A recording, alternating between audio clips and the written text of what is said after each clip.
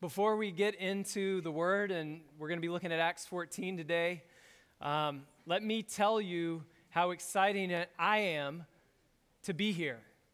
It's really an honor and a privilege, and I know y'all don't know me, but there's many other church plants and churches in North Texas that are very excited about what God is doing here at Mosaic, in East Waco, for the city, all the ripples.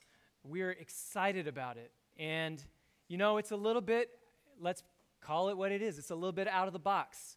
And that's a good thing, and we need a lot more of it. So press on. And actually, just, you know, when you have somebody come and preach for you or try to be your buddy, you know, you don't know them from Adam, and I would love just to tell you a little about myself. I am up the road in Dallas. My wife, Kelly, and I moved here 3 years ago to plant New City, Dallas. And if you have friends, family in anywhere near East Dallas, tell them to look us up because, I mean, we're building the ship as we sail. So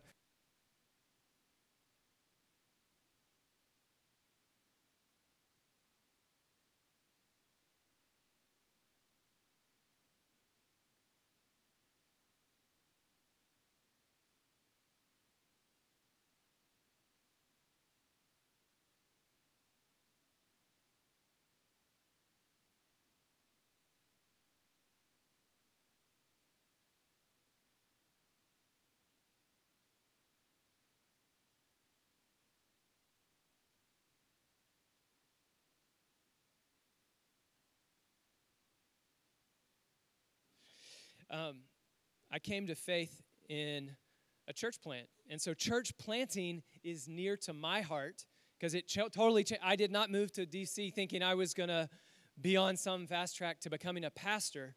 But the vision of a church that is embodying grace for neighbors, I mean, guys, that's electric. So it's so exciting to see what God can do among you here. I didn't really have a sense of what God was calling me to do until I went to seminary in St. Louis at Covenant Seminary, and I joined a church that was made up of people from every tribe and tongue and nation. I didn't have a category for that. Our church in D.C. was not that way, but our neighborhood church in St. Louis was, and as I came to understand what grace means through the lives of brothers and sisters from Rwanda, from Nepal, from Burma, longtime residents of South City, St. Louis, I saw the gospel not in a different light, in a fuller light.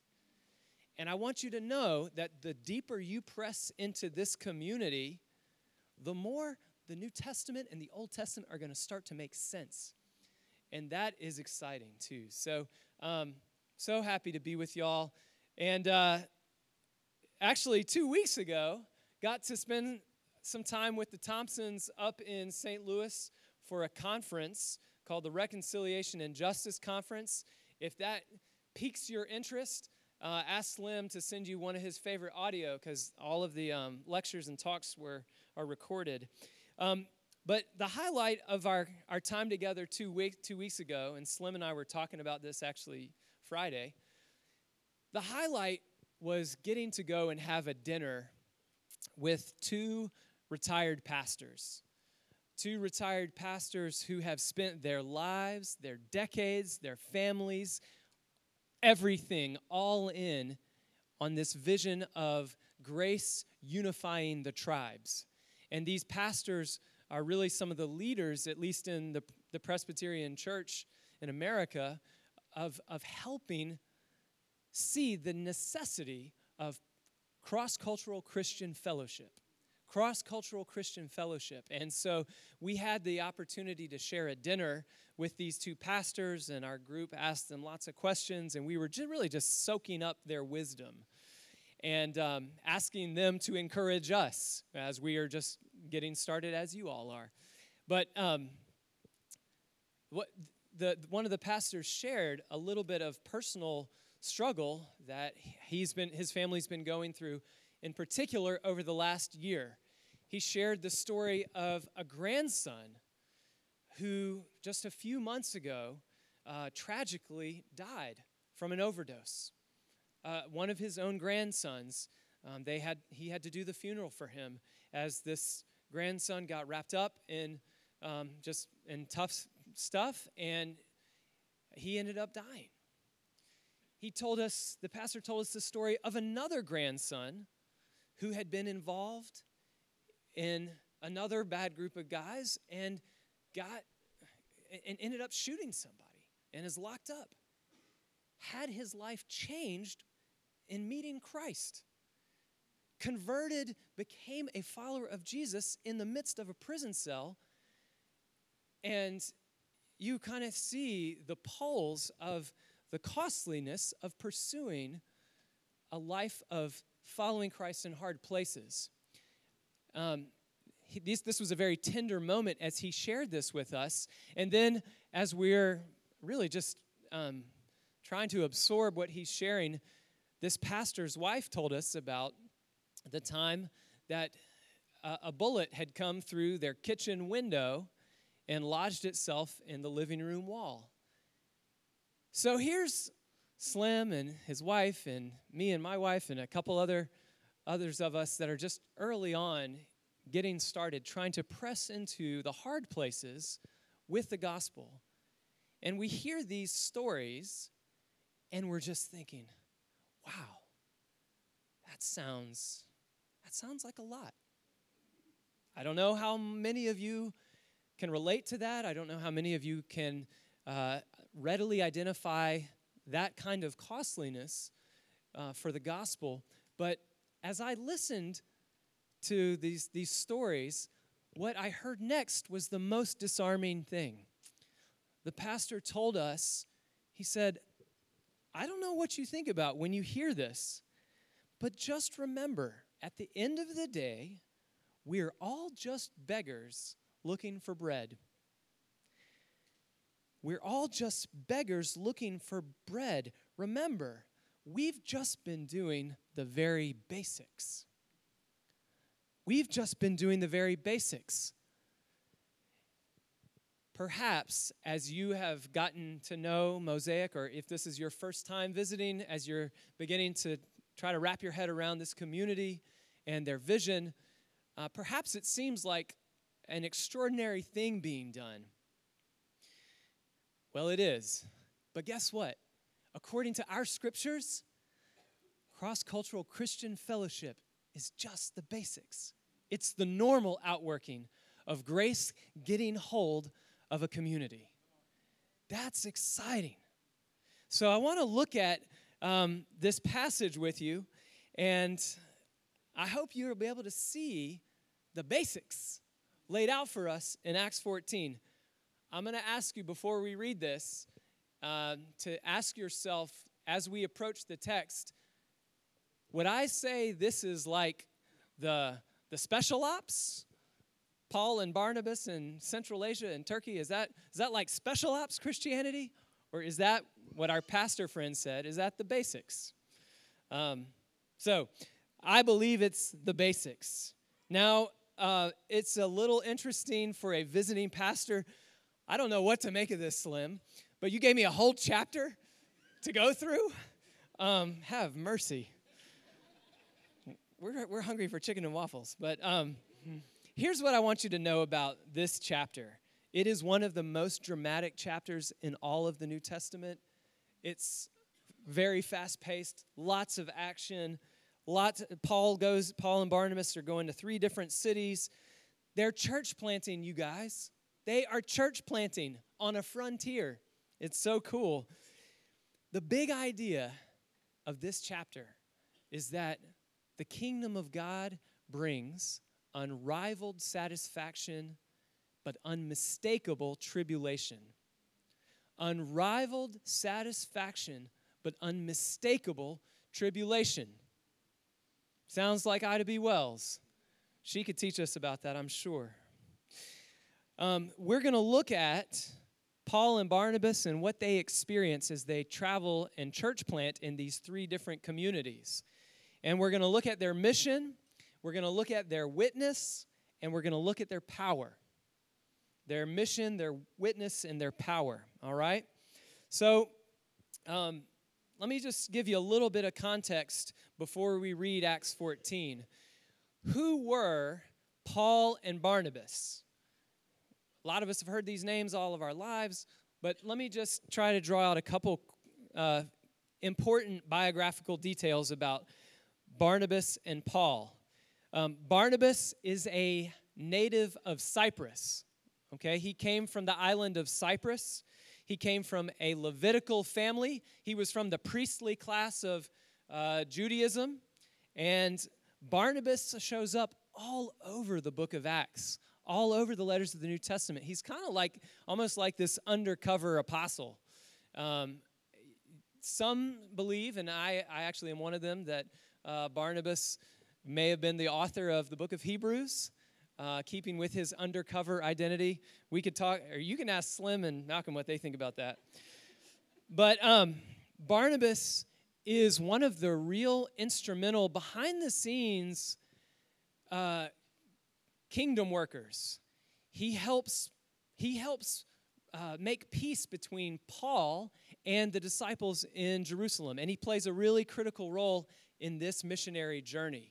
Now, Paul, on the other hand, is a little bit more familiar, a little more known to us. Paul famously also is not a Jerusalem native. Paul was from Tarsus, which is in modern-day southern Turkey. So you have actually both Paul and Barnabas were not Jerusalem insiders. They lived kind of on the fringes of the Israelites. So Paul was a student, a scholar, a student of Gamaliel. And, of course, he's most famous to us as a persecutor in the early chapters of Acts, a persecutor of Christians, famously standing at the mob, killing Stephen, approving of their actions. They laid their garments at Saul's feet. Saul was described as ravaging the church. He's so bloodthirsty, he says, I'm going to chase those guys down wherever they go. So he seeks letters to go to Damascus so he can persecute Christians. Of course, on that road to Damascus, he has this famous, transformative moment when he meets Jesus himself. And Jesus says, Saul, Saul, why are you persecuting me? And Jesus tells Paul some very interesting words in that meeting. He tells Paul that you are a chosen instrument of mine to carry my name before the Gentiles, before the outsiders. Paul, I'm going to use you, Israelite scholar, to take the gospel to the outsiders, to the foreigners, to the Gentiles. You will carry my name before Gentiles and kings and the children of Israel, and I am going to show you how much you must suffer for bearing my name. I will show him how much he must suffer for the sake of my name. Now, Paul and Barnabas get in cahoots together and find themselves many years later in the church in Antioch. The church in Antioch is in modern-day northern Syria. The church of Antioch is famously the first place where, well, let's see who's on the rolls in the church in Antioch. You've got a Libyan, you've got a black African, you've got Jews, you've got Romans, you've got Greeks. What on earth are we going to call this tribe? And they called them Christians. That is the context for our own identity. Barnabas and Paul are at work for about a year in that church, training them, helping them make the connections, not just in the New Testament, but in the Old Testament, that God's grace was always intended for the nations. As those nations start coming together, electricity happens in Antioch, and they say, we've got to get this out. We've got to get this to the people. And so they commission and send Barnabas and Paul to go on a missionary journey. And you know where they go? They go to the place they know. They go to their hometowns, their backyard. They start in Barnabas's home of Cyprus, travel through the island, sharing the gospel, and then they leave there and they go into Asia Minor, modern-day Turkey. And they make their way into another Antioch. And how much, Slim, did you preach through the whole chapter last week? My goodness. I just gave you all like pretty much half the book of Acts. So these brothers, armed with this message of cross-cultural reconciliation through the blood of Jesus Christ, are making their way through the towns of Central Asia Minor, Central Turkey. And that's where I want to pick up when we come to this first town, the town of Iconium. If you have Acts 14 in front of you, we are going to start reading. In verse 1, now at Iconium, they entered together into the Jewish synagogue and spoke in such a way that a great number of both Jews and Greeks believed. So this is the mission to people who ought to know. Their first starting place is they go to, where would you go? You go to the synagogue. Why? Because Israel's Messiah has come in fulfillment of all the Old Testament prophecies. Just like they did in the former Antioch, they start in the synagogue. And as they preach, as they teach, as they draw out the really helpful Old Testament scriptures, people believe. It says a great number of both Jews and Greeks believed. Awesome. Mosaic Iconium is growing. It's bursting at the seams. We better find a middle school to have our worship service. But what happens when the kingdom advances? Unavoidable tribulation. We got to expect it. Verse 2, but the unbelieving Jews stirred up the Gentiles and poisoned their minds against the brothers. Who's caught off guard by this? Not Paul, not Barnabas. They dig in. Look at verse 3. So they remained for a long time, speaking weekly. Hey, take this. I got some good news to share. Maybe one. No. Speaking boldly for the Lord. And the Lord is also speaking through them. The Lord who bore witness to the word of his grace by, continuing in verse 3, granting signs and wonders to be done by their hands. Signs and wonders. Can you think of any signs and wonders that Paul and Barnabas are responsible for? They cast out demons. They heal. And in fact, we're going to see in the next town one of these signs and wonders that is done by their hands. But it has, as the gospel comes to this community in Iconium, it has a polarizing effect. Look at verse 4. But the people of the city were divided. Some sided with the Jews, and some sided with the apostles. Now, isn't that interesting? When the gospel comes, look at who it makes strange bedfellows. Jew and Gentile hate each other, and yet the Jews who were resistant to Paul and Barnabas' message of inclusion, they are making alignment with the establishment of Iconium to persecute the Christians. And so in verse 5, an attempt was made by both Jews and Gentiles with their rulers to mistreat them and to stone them. But verse 6, they learned of it and fled to Lystra and Derbe, cities of Lycaonia and the surrounding country. And there they continued to preach the gospel. Pretty intense scene. Mosaic Iconium just getting off the ground. Let's look at what happens when they get to Lystra, the mission in Lystra. This is the mission to people who don't know any better. Iconium was the mission to people who ought to know better. Lystra's the mission to people who don't know any better. Verse 8. Now at Lystra there was a man sitting who could not use his feet. He was crippled from birth and had never walked. He listened to Paul speaking, and Paul looked intently at him, and seeing that he had faith to be made well, said in a loud voice, "Stand upright on your feet." And the man sprang up and began walking. Signs and wonders. Signs and wonders. Verse 11. When the crowd saw what Paul had done, they lifted up their voices, saying in Lycaonian, and this is where it gets crazy, "The gods have come down to us in the likeness of men." Verse 12, Barnabas they called Zeus, and Paul Hermes. Did you know that the Greek gods are in the Bible? I mean, this is crazy stuff. Barnabas they called Zeus, and Paul Hermes, because he was the chief speaker. Verse 13. They don't have a chicken and waffle. They're about to do some brisket. Verse 13, the priest of Zeus, whose temple was at the entrance to the city, brought oxen and garlands to the gates and wanted to offer sacrifice with the crowds.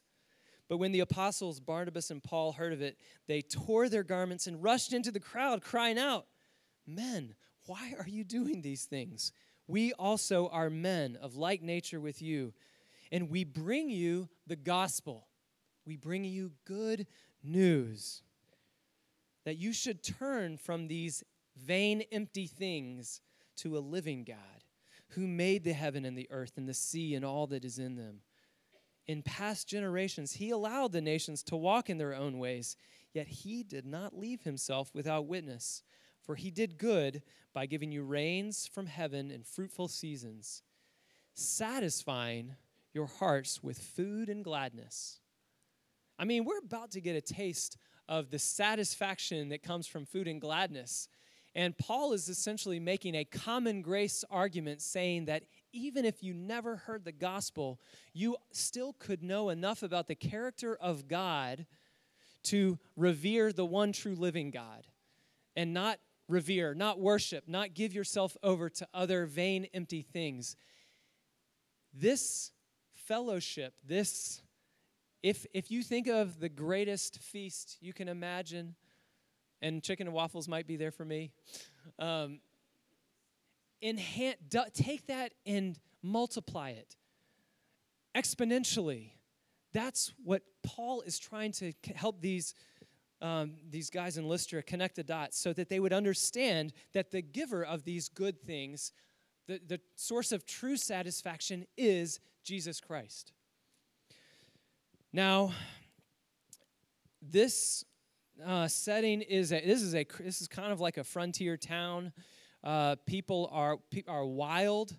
You can see it's a really volatile place because as soon as they talk the crowd down, the events change. So verse 18, even with these words, they scarcely restrained the people from offering sacrifice to them.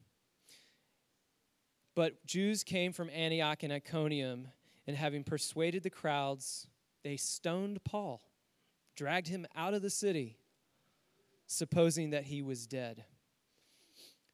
You know, the volatility on the frontier is real. The cost on the frontier of ministry, of seeking to live out God's kingdom as he's called us to on the frontier, it's volatile. You can't predict where you think you might be with your neighbors, and then next minute, what in the world just happened? We work with a lot of Congolese refugees, and I've been getting to know this community for about 3 years now, and I probably know them better than I know any of the other people groups we work with, but we're just getting warmed up. It's a long invitation to pursue this kind of fellowship together. And these people are impressionable, and they're persuaded by the Jews who come from Antioch and Iconium. Paul gets stoned and left and thought to be dead. They drag him out of the city, supposing he's dead. And that sets us up for the last mission, which is, don't worry, it's very short, to the city of Derbe. Verse 20. But when the disciples gathered about him, again, everyone thinks he's been stoned. Everyone thinks he's dead. He rose up and he entered the city. He went back into Lystra. And on the next day, he went on with Barnabas to Derbe. Here's what happens in Derbe. We get one single verse. When they had preached the gospel to that city and made many disciples, they returned to Lystra and Iconium and Antioch, strengthening the souls of the disciples, encouraging them to continue in the faith, and saying that through many tribulations we must enter the kingdom of God.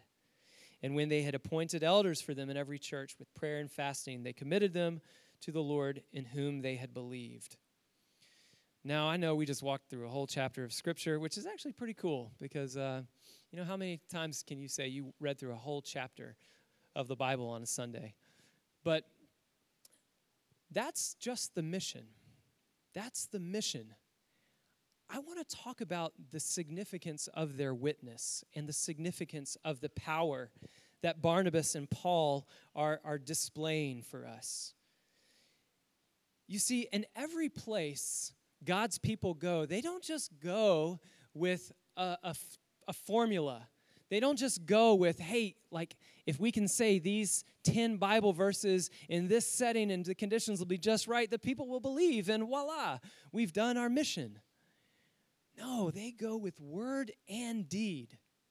Make no mistake, every church plant that they work on, they are diving deep into the word.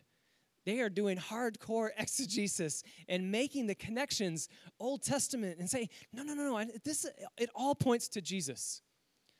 Masterful teachers, master classes on how the scriptures all predicted the sufferings of this Savior, of this Messiah.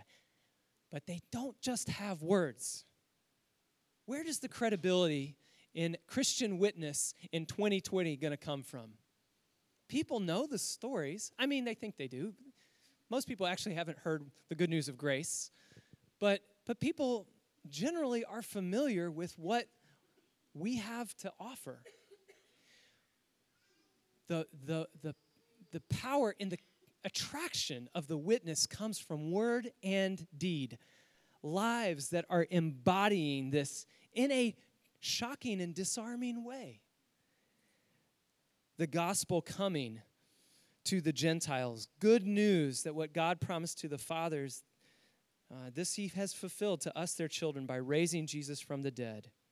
Let it be known, therefore, brothers, that through this man forgiveness of sins is proclaimed to anyone and everyone who believes.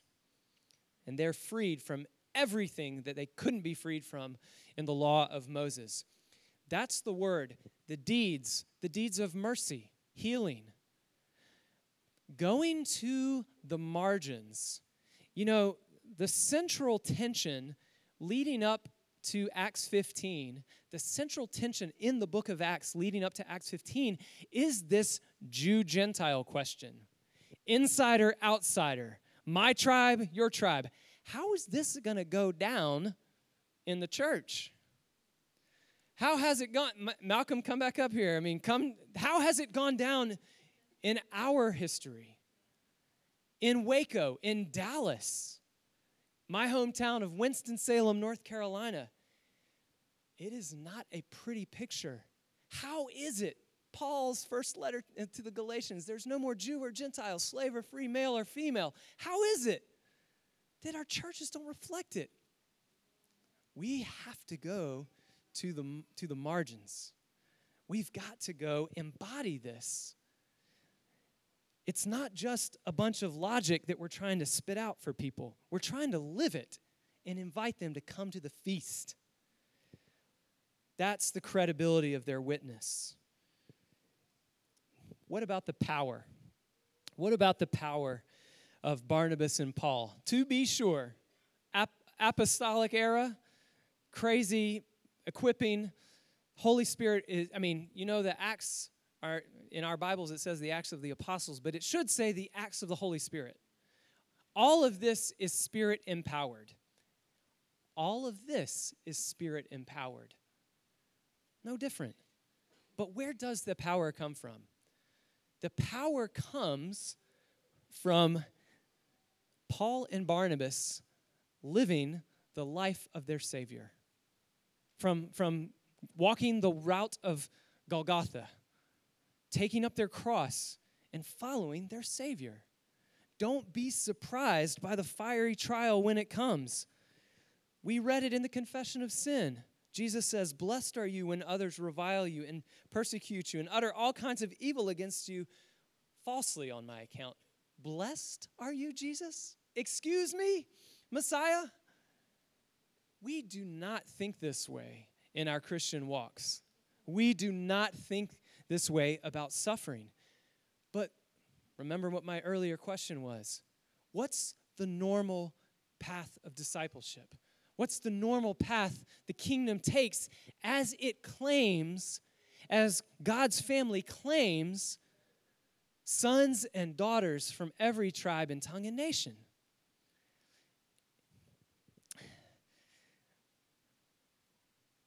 Through many tribulations, we must enter the kingdom of God. You want to know what the power of Barnabas and Paul is? The power is Paul is laying on the ground, just been stoned. He gets back up and goes back into the city. And then he goes down the road to the next town and plants another church. And now by the time he's planted that church in Derbe, and they've made many disciples, he's only about 60 miles from his hometown of Tarsus. He could easily chill and cruise down the road and make it home, having just been through what he experienced. But what do Barnabas and Paul do? They go back in to the lion's den. They go back into the belly of the beast. They go back to the towns where they've just planted these churches and been persecuted. And how do they go? On their own strength? Of course not. In the power of the Spirit, strengthening the souls of the disciples and encouraging them, building them up, strengthening them to continue in the faith, and saying that through many tribulations we must enter the kingdom of God. I know that sounds heavy. And I know it's very foreign. It is very foreign from probably most of our experience. We need the testimony of Ida B. Wells. We need the testimony of our neighbor who we've never even seen before or thought to ask, tell me about your life. Tell me what you've seen, what you've been through. Tell me what you're going through right now. How can I come alongside you and encourage you and strengthen you and bear the same burden that you're carrying? What else did Jesus come to do?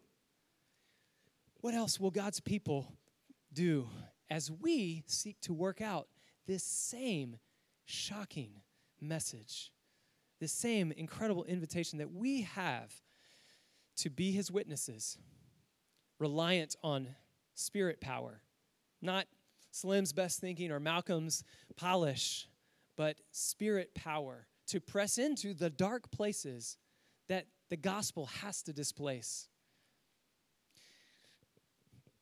Oh, so many things I would just love to keep basking in with y'all. It sounds heavy, but it's not. Jesus, on the way to the cross, for the joy that was set before him, endured so that we might be brought in. Paul, on the road to Damascus, Jesus, Paul, why are you persecuting me? I'm going to teach you how much you'll come to bear and understand my suffering. And as you and I suffer, not needlessly, but on the frontier, for the sake of the kingdom, we are more deeply united with the sacrifice of our Savior. I long for that joy. I long for our churches to embody that kind of witness.